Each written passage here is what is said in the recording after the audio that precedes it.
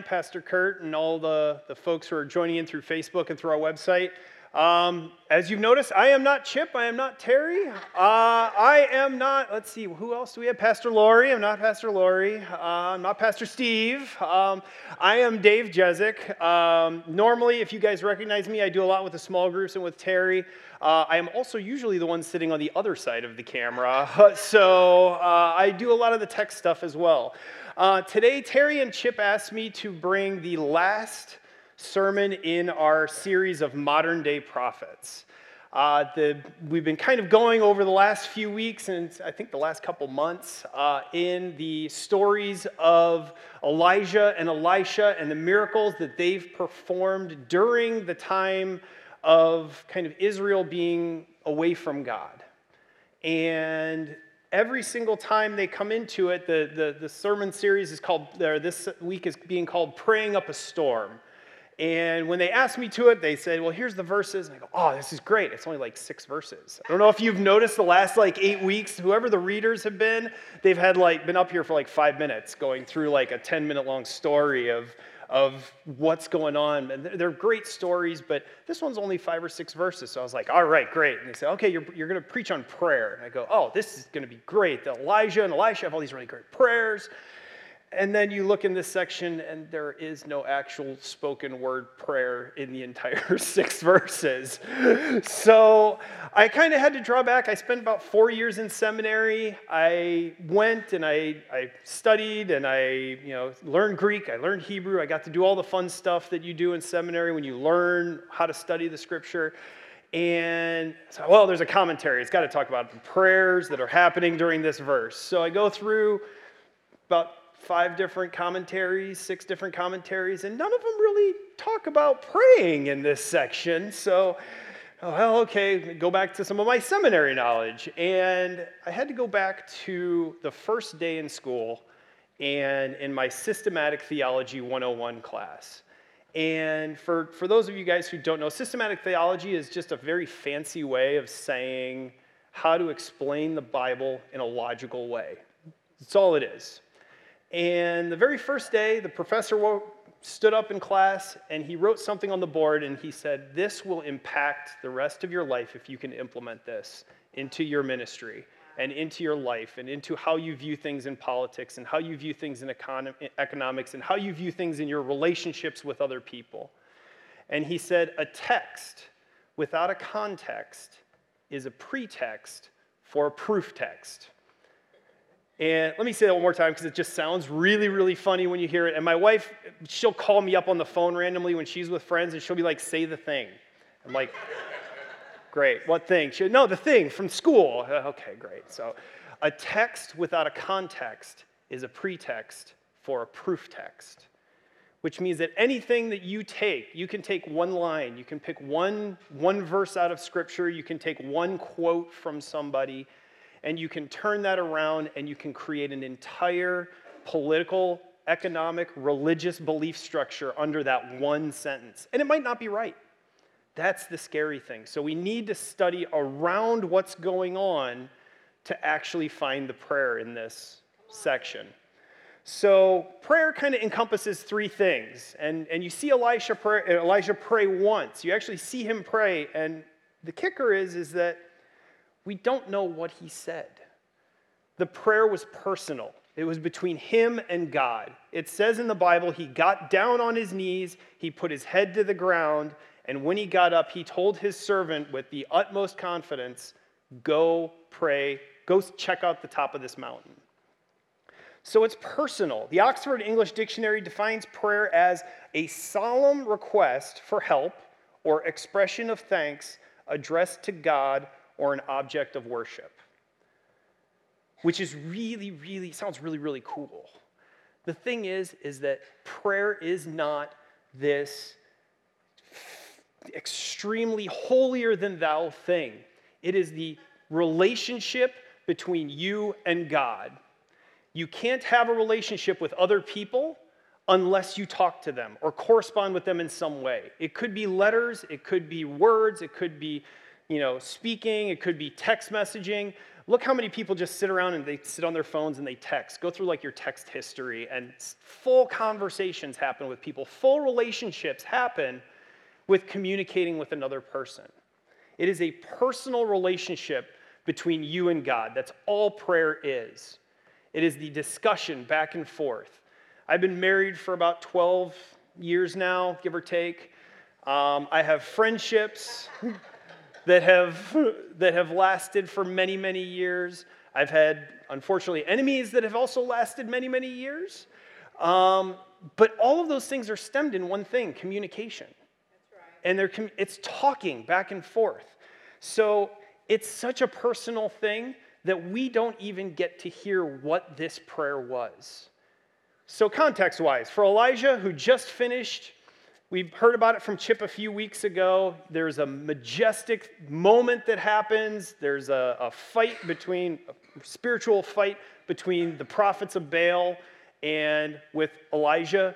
And they basically say, like, okay, well, you guys take a calf and you pray to your God, and then I'll take a calf and I'll pray to my God, and we'll see who answers.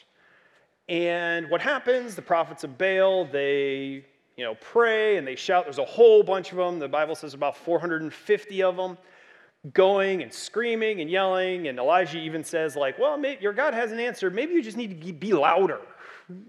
Scream louder, pray louder, do whatever you need to do, dance, whatever has to happen. So they do that, and nothing still happens. And then Elijah, simple man, takes 12 stones, puts them in a circle, puts the offering on top of it, puts the lumber on top of it, and he says, start dumping water on it. Do everything that you can do to keep this thing from lighting ablaze, and we'll see what happens. And he prays, and a gigantic fire pillar comes down and consumes everything, down to the dirt. So this is a moment where you would think, like, Elijah's going to go up to the top of the mountain and be like, we did it, God. Look at this. Yes, all 450 prophets. We slaughtered them all. This great, joyous prayer, this excited thing that people are turning back to you. All right, look, we did it. But no, he just gets down on his knees, puts his head to the ground, and says something that we don't even get to hear. Because it's between him and God. It's a personal relationship. Getting to be the last one in the series, you also get to go back and listen to all the previous ones. And every single sermon, they talk about Elijah and Elisha. They can't do anything, or they don't do anything unless they pray first. And they have that communication with God. Every single time, you can listen back. We've got them all online. You can listen to them all. Every single person says, God comes in. And he'll come in and he'll start doing work as soon as my people come and pray and start talking to me so that they can understand what's going on. It's not just, miracle, miracle, miracle, miracle, miracle, and, Elijah and Elisha taking credit for everything. They're like, God is doing everything. It has nothing to do with us. It has everything to do with God. So that prayer is a very, very personal thing. It can be public sometimes. We look at the prayer that he just had beforehand. God, come down, show them that you're the greatest one on the earth, in all of Israel. It can be very private. Again, we don't know what he said. So a lot of times, and the other thing with that is that nobody can pray for you. Nobody can replace you praying to God. It's not like I can go to Pastor Lori and go, Lori, I need you to pray for me. Please pray for me. And me not actually go and pray. Lori can pray as much as she wants. But if I don't sit there and I don't build my relationship with God through prayer, nothing is going to happen because God isn't interacting with me. He's interacting with Lori, which is great. Lori and him have a wonderful relationship. But I'm sitting here going, okay, well, I need someone else to talk for me instead of just going direct to God and also praying myself.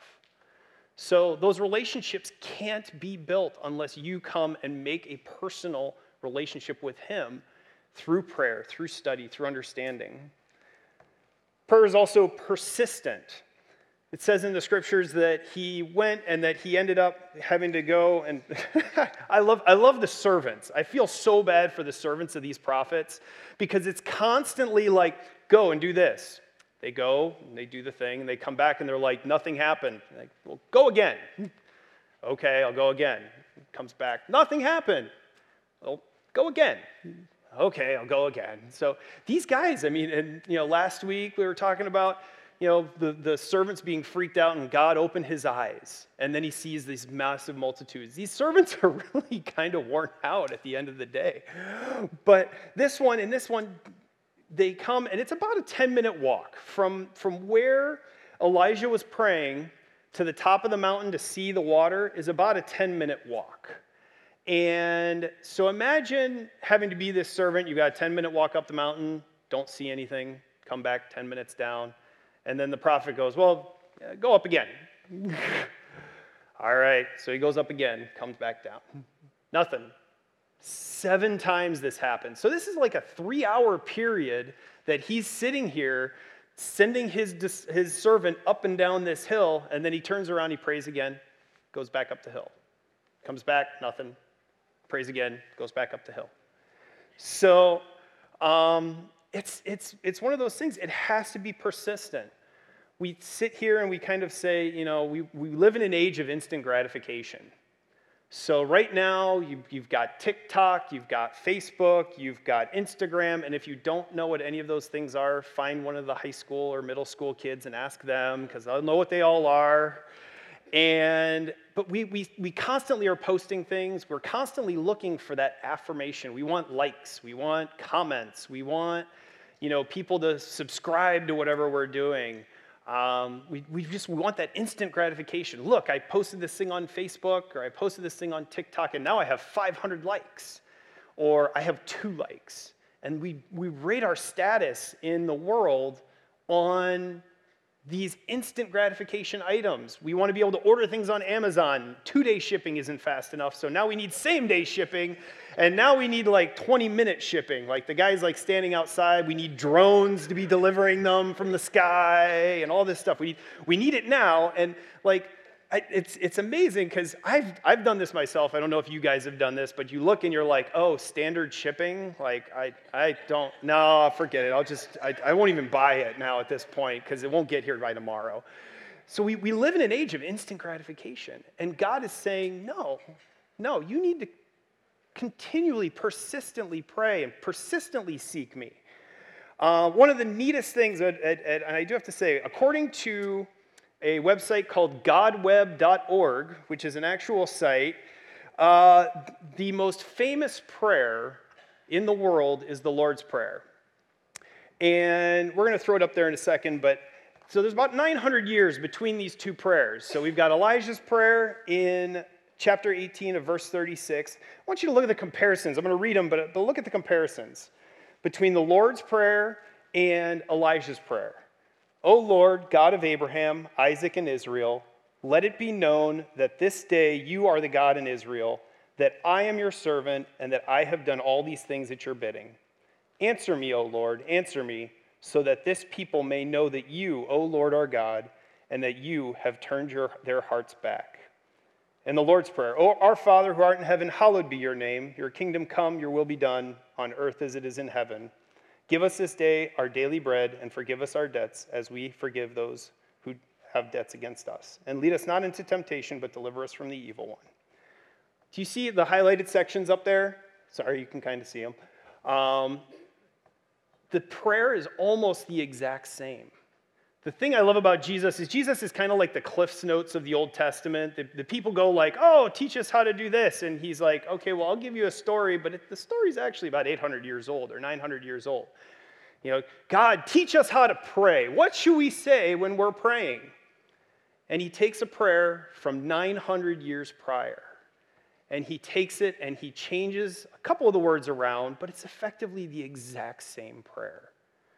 It's a persistent prayer. It hasn't changed. From before that, we pray the same prayers today that we were praying 2,000 years ago, 3,000 years ago, 4,000 years ago. We still pray for the same things.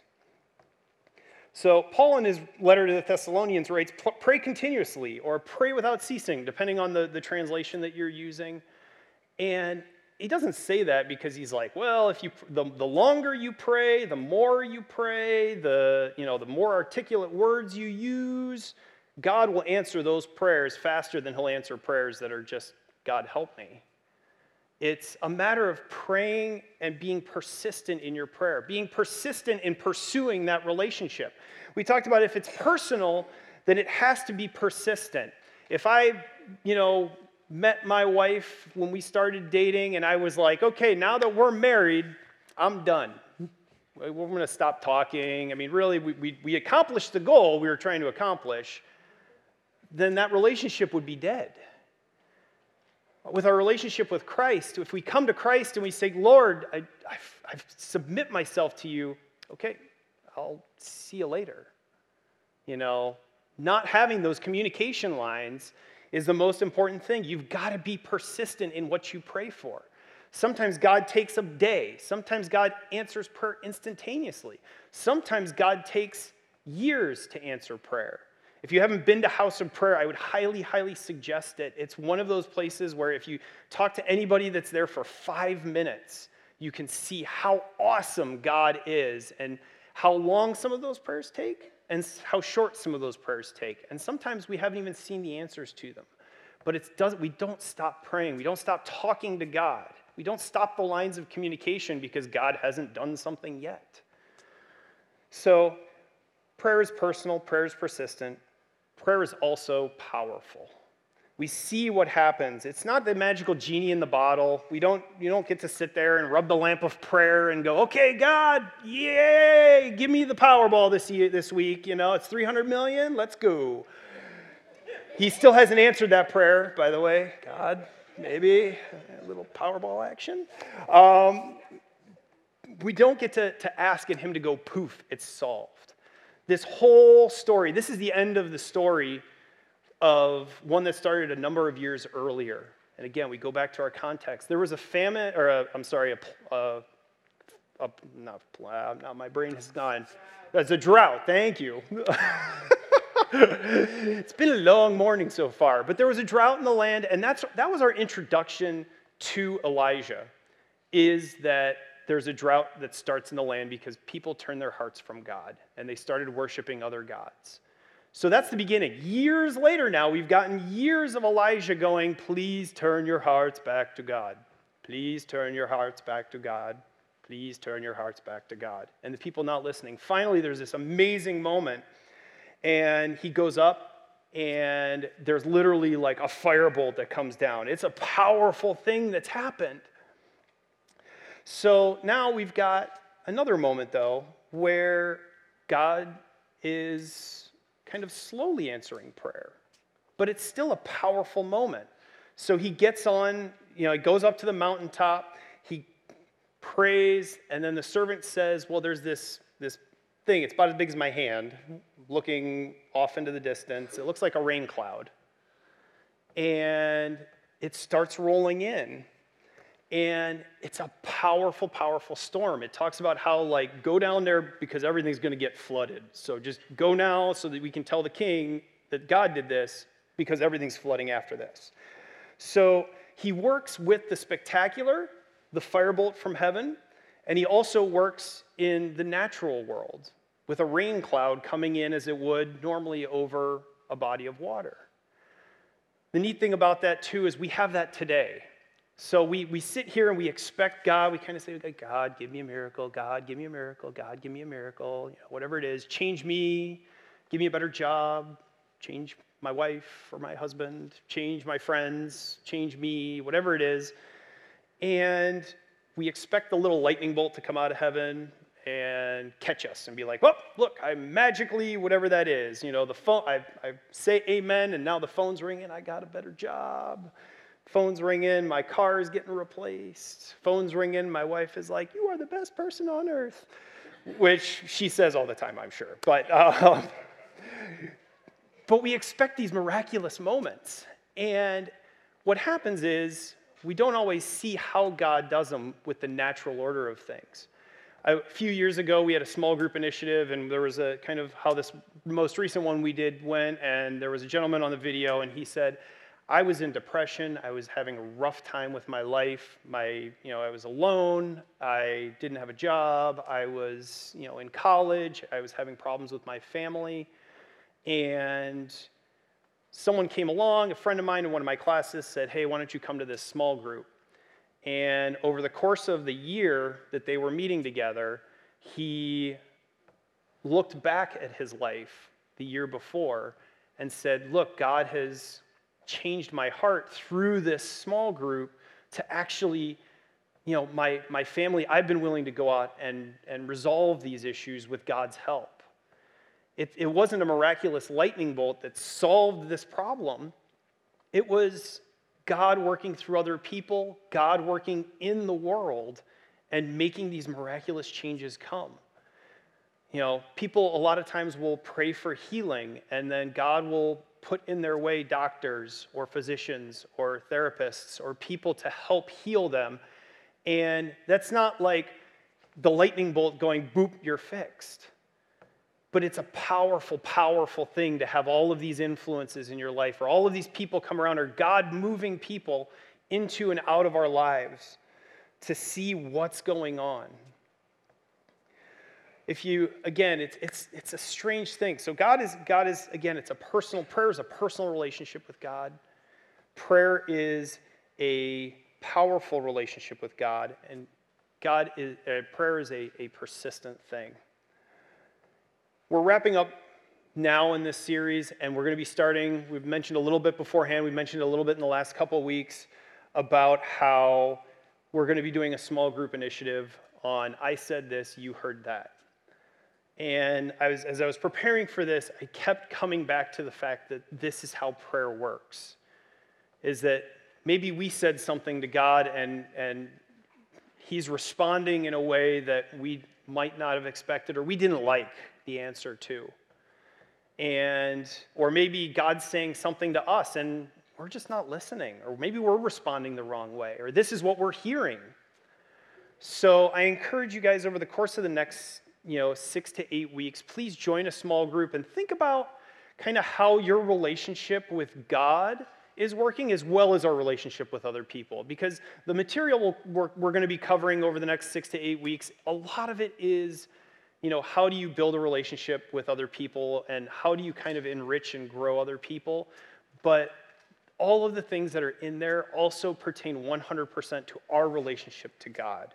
And how does God say things, and how do we respond to God in those things back and forth? So I encourage you to please sign up. You can sign up online. Pastor Terry said our new website has lots of really cool stuff on it. Part of it is signing up for that. But I would encourage you to please sign up for the new small group initiative. And hopefully, online community, we will see you next week.